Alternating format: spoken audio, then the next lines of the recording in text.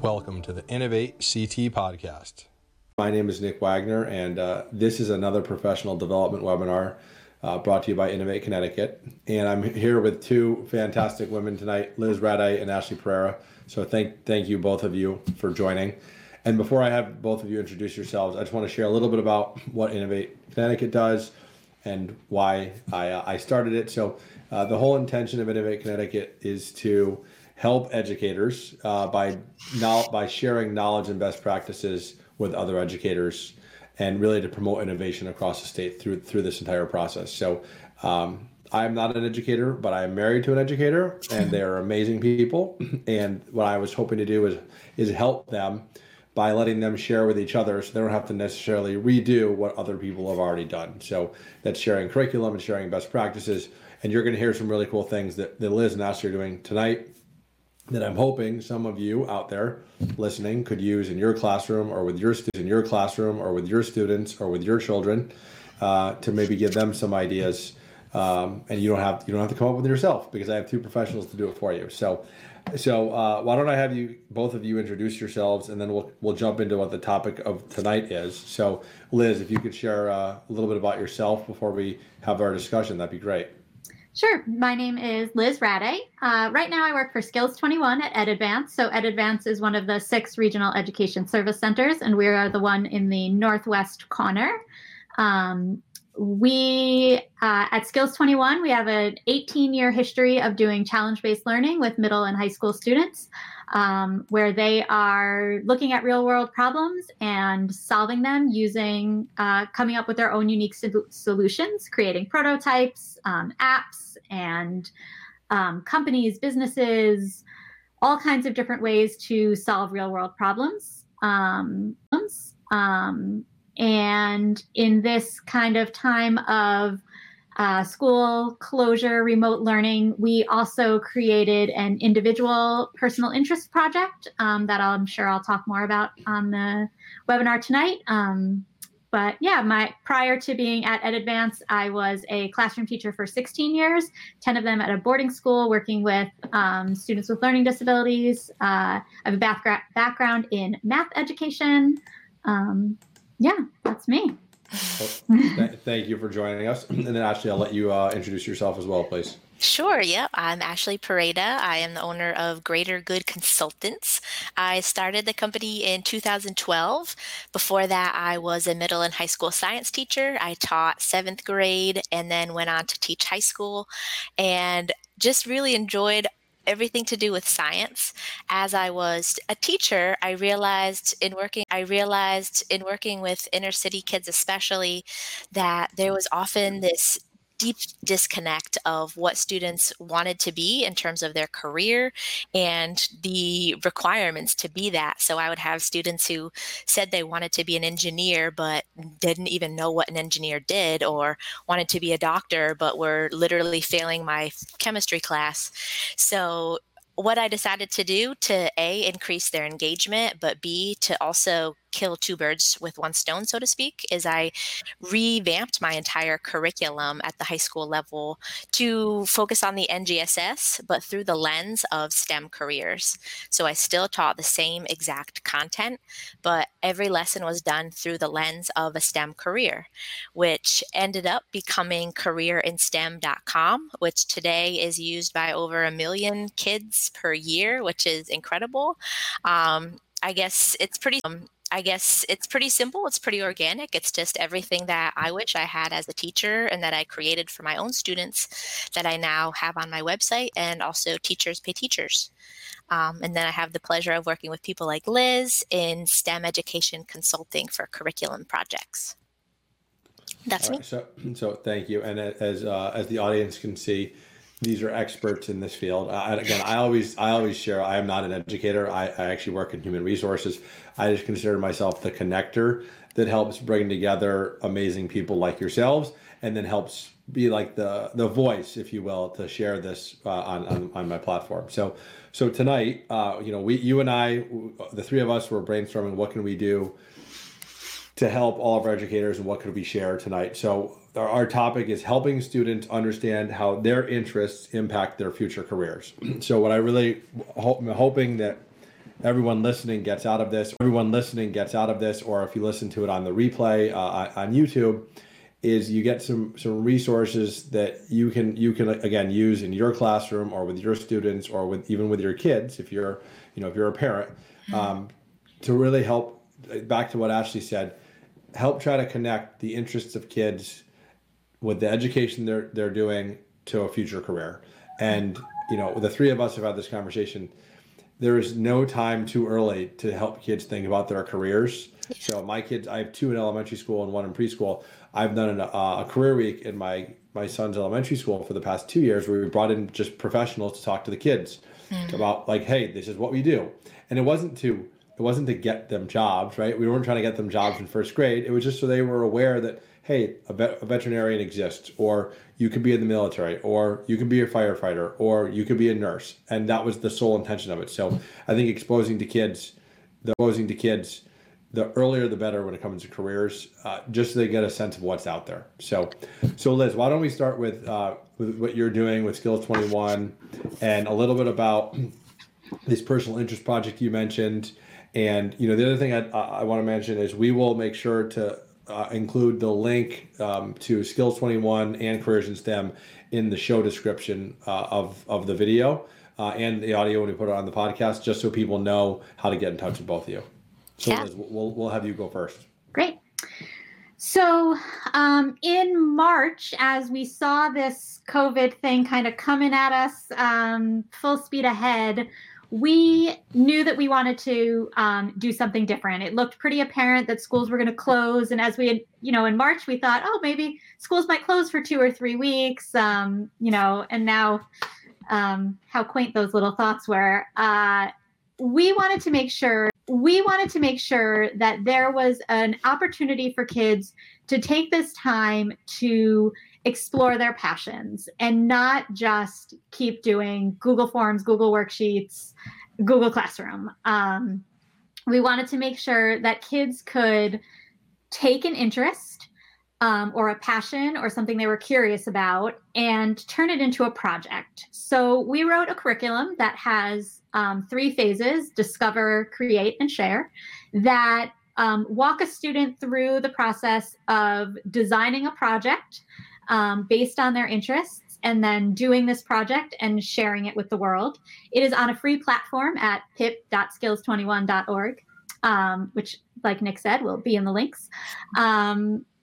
So the curriculum, which is free and can be used for any students, whether they are connected with a class or not, they walk through and they decide what kind of project they want to do. Do they want to build something? Do they want to solve a problem? Do they want to learn something new? We've really encouraged a lot of kids to think about that thing you've always wanted to learn. Like, you're really into manga and want to learn some Korean. Great. Go do that. You want to, we've got all kinds of projects, but, you want to learn a little bit of Italian to speak to your grandmother. You want to learn how to cook meals because you see your mom doing so much work or your dad doing so much work, and you want to be able to help. You want to think about your garden for the summer because, you're going to be home all summer and now's the right time to plant. Mm-hmm. So just taking kids and saying, learn something that you've always wanted to learn, didn't have the time. I've been doing a ton of crafting and creating while I've had extra time. So we now have over 200 students in Connecticut doing these projects. We will be hosting a small competition for anyone that wants to compete, their projects to show off what they have. And what we're really excited about is, because we have this platform, students also have a final kind of portfolio of what they've done to share it. So it's not just oh yeah, I learned Korean. No, you've got a whole portfolio that shows your work, which is great for middle school kids looking at high schools, high school kids looking at colleges, and they want to share it, with college counselors, with future employees or employers, with their family, however they want to share it. So that's been pretty exciting work. And Liz, I was going to ask you, I think you semi-answered it. what ages is this appropriate for? Is elementary school too young? Is it really more middle and high school? So we've written the curriculum to be appropriate for, we'd say, 5th through high school. So we have a ton of middle schools are using it right now. Actually, I think we might have more middle school students on than high school students. It might be about 50-50. But I have to say, middle schoolers are so creative and innovative and have such great ideas that they are really getting a lot out of it, as are our high schoolers. And they come with 2 different lenses. We have a bunch of high schoolers. We have some that are specifically using this PIP to prepare for something for their college application, like an art portfolio. And they're saying, well, I had to do this anyway, but now this is motivating me. And one of the things for me is that school doesn't always value all the learning that kids are doing. And this is a way that connects that learning outside of the classroom to what they're doing inside school. And they are kind of getting credit for the learning that happens in PIP. And when we wrote the curriculum, we also knew that kids were going to end up isolated. They're going to be at home. They're not, they're going to be bored. They're going to be, not speaking to people. So in almost all of the lessons that kind of go through it, we incorporated some kind of collaboration. So they have to share their idea with another person via Zoom, Google Meet, Hangout, call a friend, FaceTime a friend, share it with somebody in your house, ask other people for their feedback. So we really, for them to complete their PIP, they have to be interacting with other people. And we thought that was really important too. I know my own kids are missing connections with their friends. I'm missing connections with other people. So we wanted to make sure that we were encouraging kids to connect around their ideas as well. Yeah, I think you bring up a couple great points that I just want to highlight. Number one, and again, not that there's anything wrong with whether you use Google Classroom or Seesaw or whatever the online platform is you use to share your curriculum and assign work. I think the kids, it definitely wears on them doing it every single day, because most of them were not doing this like this every single day in school, right? I mean, my second grader, they didn't use the computers that often in school. They had access to devices, but they weren't learning everything through Google Classroom. So I love how you're giving kids an outlet to be creative and get away from the structure of whatever the platform is. I think, number one, I think that's great. And then the second thing you mentioned is fantastic, because loneliness is a really big issue before the COVID-19 situation. And this is just accentuating the loneliness epidemic in the country, where people are totally disconnected, like you said. So we have people that are missing their friends and their family. And, I just see my own kids just light up when they do a Google Meet with their teacher in their classroom, how excited they get to see their friends, right? So the fact that you made a requirement of this project to have to connect with someone, I think was a great idea. That was good work. Thanks. Yeah, we just wanted to make sure, again, most of the projects kids are doing not on the computer. So we wanted to give them another way to do work and, do some hands-on stuff. And we've done some initial surveying. We're going to do some more kind of digging. But one of the things that we are finding is that most of the kids are saying this is very different from what they're doing in most of their other classes. And for us, students having voice and choice, actual voice and choice, where they are designing both everything from the learning outcomes to how they're going to get there is so important. And it's so important. And it's so different than, okay, today is multiplying fractions and here's what you're going to do. And here's the worksheet, where they're saying like, okay, my end goal is going to be X. And to get there, I'm going to do A, B, and C. And they're coming up with, the time management plan, and it hits on so many of those portrait of a graduate skills, high leverage skills, work skills. We've started digging into some of the projects and are really seeing, we'll start talking about some of the specifics, but they're hitting on all the NGSS practices, and it's so authentic. How have you seen it tie back to what they might possibly want to do from a career perspective for the older kids? Yeah, so let me give an example of a project. We have a student who his project or her project, I'm not sure, is to breed betta fish. So the student, I'm sure their parents are thrilled. Better than cats. Yeah. I know nothing about breeding betta fish. This student is interested in it. Apparently, just from reading the proposal, I can see that the fish need to be exposed to each other between glass because, these are the fighting fish and they have to make a bubble nest where the eggs can go. And so there's a process that this student is learning right now of how to breed these betta fish. And he's actually interested in the genetics of it, as far as if you breed this kind of color with this kind of color, what kind of fish are you going to get? So when you think of the NGSS practices and the cross-cutting concepts and a DCI, there's biology is right in there. They're designing an experiment. They're collecting data. They're using, they're analyzing data. So many of these steps are right there. And so maybe Ashley, you could talk about how this can connect to your work. Yeah. So for me, every experience should be able to connect back to your future in some way, whether you realize, oh wow, I really love betta fish, I would be interested in aquaculture, or oh man, fish stink, like I definitely don't want to do this. Because I feel sometimes society puts so much of an effort and emphasis on what do you want to be, what do you want to do, what did you like, but it's equally important to know what you don't like too. That's well said. Interest projects, anything to do with at least defining something that you're interested in and giving you the space and framework and scaffolding, which it sounds like you have, helps to at least find out if you like it or you don't. Your student who's interested in this beta thing, maybe after the time he's done doing it, he's like, nope, not for me. Glad I tried it, but not for me. Moving on. That's great. That's equally as good as if, yes, I want to be an aquaculturist, I'm opening my beta business tomorrow. Like either one of those outcomes is very important.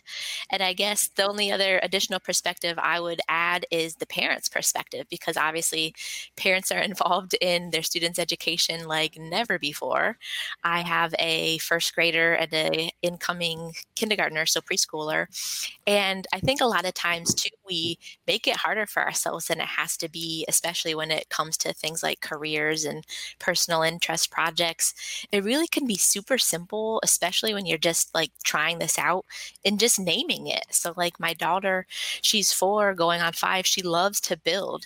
So one day I was just like, Mila, that's some really cool civil engineering you've got going on there. And of course she's 4. She's like, oh, what's civil engineering? It's like, well, civil engineers like to build stuff just like you. So she's 4. That was a very age appropriate way to break down stereotypes because she's a female. I've encouraged her that she can indeed be an engineer.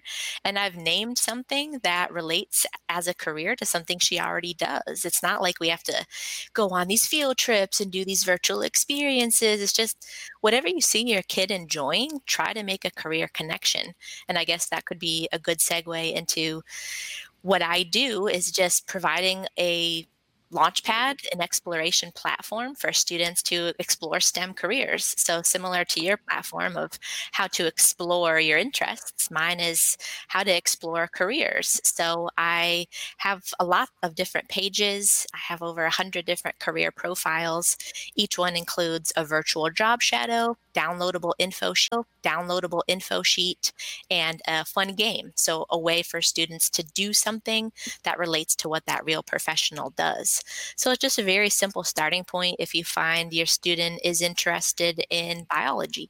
We could go through together some biology career pages, see what you like, see what you don't like, and then take it from there by doing those try-its, the games. And I mean, obviously that's a more fancy way. We could do some research together, we could watch videos together, whatever, but at the very basic level, and I guess just my key take-home point for teachers listening to this today and parents is that it doesn't have to be crazy. It can be very simple. Just naming something that relates to a career really opens more doors than you'd ever be aware of, just naming something. Mm-hmm. Yeah, no, I think I think that's a really great point because again, I'm in South Windsor, and we not this year, but the previous 3 years we did a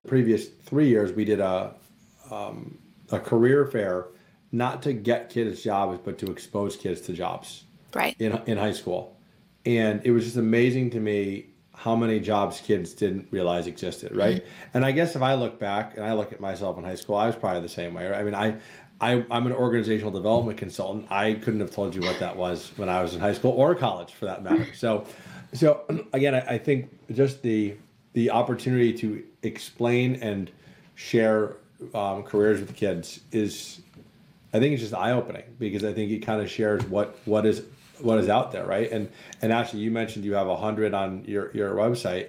That's a small sliver of the number of careers in STEM that are out there. So it's just it always amazes me how many opportunities there really are out there. And I think the more we can do to just kind of educate kids on it, the better. What Ashley, I wanted to just follow up question for your site. So is your site careersinstem.com? I'm sorry, careersinstem.com. Is it more focused towards students, towards educators, towards parents? Will everyone benefit from it? Like, what's your target audience, just so our listeners know who should go to the site? Yeah, so it's both. So Okay. go to careerinstem.com. It's for educators because that's my primary customer. Teachers buy my stuff. If you buy my stuff, it gives you the private links. So a student coming to my site would be like, oh, this is stupid. This is for my teacher. But if you buy something, you would get all the links to the career pages, the profiles, the blah, blah, blah. So the site is set up for teachers because that's my main customer. But the people who are using it are mostly, like Liz said, between fifth grade and 12th. Okay, and they're using it through their educators in school, basically, is how they're doing it. I got it. Okay. Yeah, so I sell things like web quests, scavenger hunts, where they are using it in Google Classroom. Actually, every kid downloads it, makes their own copy, submits it to their teacher, and does the career exploration pieces on their own. And I think that's the beauty of, despite the craziness, the beauty of everything going on right now is that kids have time. So usually if you're in a normal traditional class, the bell rings, and whether you are interested in that or not, that's kind of it. So unless you're a super, super on top of it student, you would go home and ask your mom, oh, I learned about this. Can we learn more? 90% of kids are not doing that. So this is a really great opportunity for every student to be able to take it the next step further right there and then. If you're doing a lesson and you find, oh, this is really cool, Google's only a click away from Google Classroom. So it's an unprecedented, I'm so tired of hearing that word, but it's an unprecedented opportunity as much as it is a challenge. And I think if more kids just took that next step on their own, the world would be so much smarter, because imagine what it would be like if you could do that. Again, all the craziness, but imagine if you had the opportunity every lesson, if you were interested in it, to just Google it and learn more. I think that's one really unique thing of what's going on. So Ashley, just for the educators that are listening now or they're listening to the replay, is there, when you introduce the idea of careers to students, is the introduction dramatically different from, say, a fifth grader to an eighth grader to a 10th grader? Can you just explain a little bit about how that looks different? No, for me, no. So for example, all my lessons are delivered through the lens of a STEM career. Obviously, the science that a fifth grader is ready for is different than a 12th grader, but physical science is still physical science, and a physicist still does the same thing, just you would, obviously, the way the lesson would look would be a little bit different. But no, I mean, the career is the career, and the way that it's the way I've written all my lessons is the lesson is delivered through that lens of the career. So the lesson would look different, but the career itself wouldn't really, because it's kind of always the same no matter what. So no, that's why I say a lot of times people make it harder than it has to be. And I think also there's just a large lack of awareness. So the earlier you start, the better they'd be prepared to do more advanced dives. But America is just not quite there yet, it seems to me, in terms of career exploration. But getting there, a lot of progress being made. Yeah, no, I think I think more and more people are realizing how important it is. And, I do a lot of career content outside of this, just with my own personal brand. And I think more and more people are actually taking this COVID-19 situation and realizing, that they weren't prepared for something like this, or they weren't prepared from a career perspective to make a career change or a career pivot. So I actually think there's going to be a renewed focus on, how do you get yourself prepared for your career if you haven't had one, or if you're even in a career, how do you prepare to change your career if you need to? So Yeah, and I think the most important thing for educators to know is that it doesn't have to be something extra. I know as an educator, I would freak out every time the new standard came or the new SRBI or the new acronym. Like, I'm tired of it. I know, I get that. But it doesn't have to be extra. It should be seamless within the curriculum. And there should be plenty of opportunities to explore STEM careers because people really do science in the real world. So why shouldn't you just name the career that relates to what you're already going to do in the classroom? Or yeah, and easily tied together. I like that a lot. right. So you both gave a lot of really great examples. I just wanted to ask Liz one more thing that we didn't talk about before. So with Skills 21, historically, your organization has done Expo Fest, which is the big celebration in person. I believe usually in the June timeframe, right? Correct? May, June? Yeah, end of May, early June. Yeah. So can you just share, because we will get back to the point where we can have Expo Fest. So can you just share with the audience that don't know what Expo Fest is, what it is, why Skills 21 puts it on, and really what is it celebrating? Because what I don't want is I don't want to lose sight of, we are going to have big in-person events again at one point. And yours is just one that, I haven't been personally, but I've heard amazing things about it, and students just rave about it, and the educators rave about it. So if you could just share with the audience what that is, and that'd be great. Yeah, so Expo Fest is a student innovation competition celebration of student work. Students typically in a class work on a project for the entire year, addressing a real world problem with a workable, functioning prototype that is some sort of prototype service solution to this, to the problem that they are addressing within the context of that class. So a chemistry class several years ago was looking at the problem of, Connecticut, we get a lot of snow, we need to melt the snow, and that salt that we throw everywhere is harming the environment, it's bad for animals, bad for all these things, but cheese brine has a really high salt content. So they worked with the University of Wisconsin, because we're better than Wisconsin to learn about cheese brine, to figure out, so how can we use something that's more natural to melt the snow in a way that's not going to be as harmful? So that was their solution.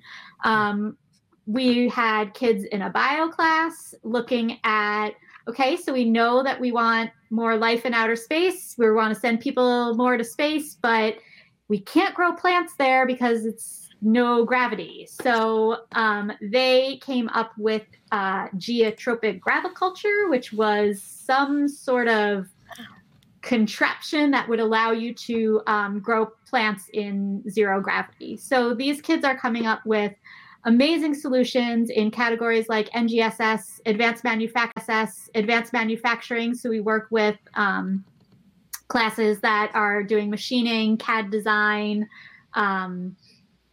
any of those kind of CTE courses. They do that kind of work. Technology, we have a grant in STEM plus computer science. So kids are coming up with computer science solutions to real world problems. Expo Fest itself is high energy, think of like super fun trade show, science fair turned on its head with steroids. The projects are being judged by higher ed faculty, people from the world of business, that are just looking to see the student work. The students are so excited to share their work with everybody.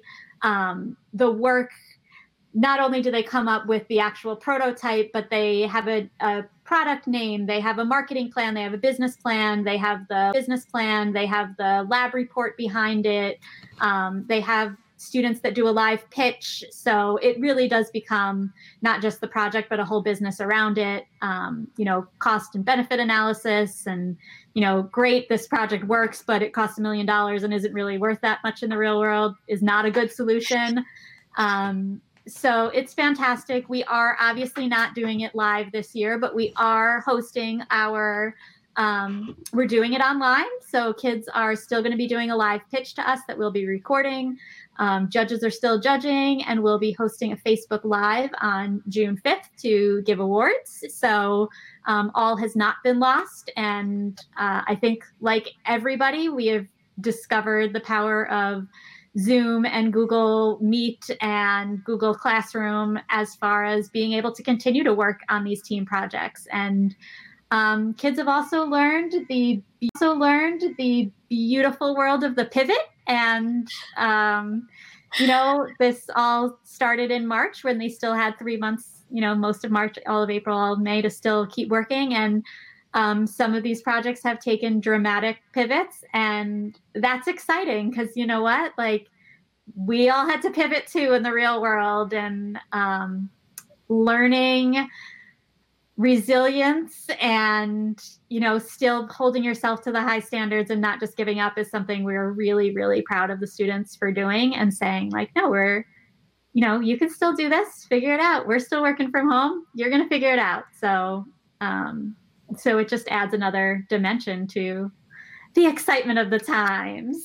Yeah, I just wanted to make sure that we highlighted that because, again, that's another example. You mentioned not only did they create a product or a solution to solve a problem, there's also an entire business model around it. It's just another great example of how you can tie work in school to a possible future career. And I know many of them actually have created businesses out of these. I've actually interviewed one of them. So I wanted to make sure we highlighted that as well, because that's another great example of how their interests can end up, dramatically impacting their future career. And, again, we'll make sure we link to the Skills 21 website so people can see the past experiences and maybe check out the Facebook Live in June. So I want to thank both of you so much for joining tonight. Great advice for our educators. Some really fantastic resources. We'll link to both your organizations in the show description so people can go check them out. And I appreciate everything both of you are doing for our students and our educators and our parents here in the great state of Connecticut. And I hope you're both continue to be healthy and safe. You too.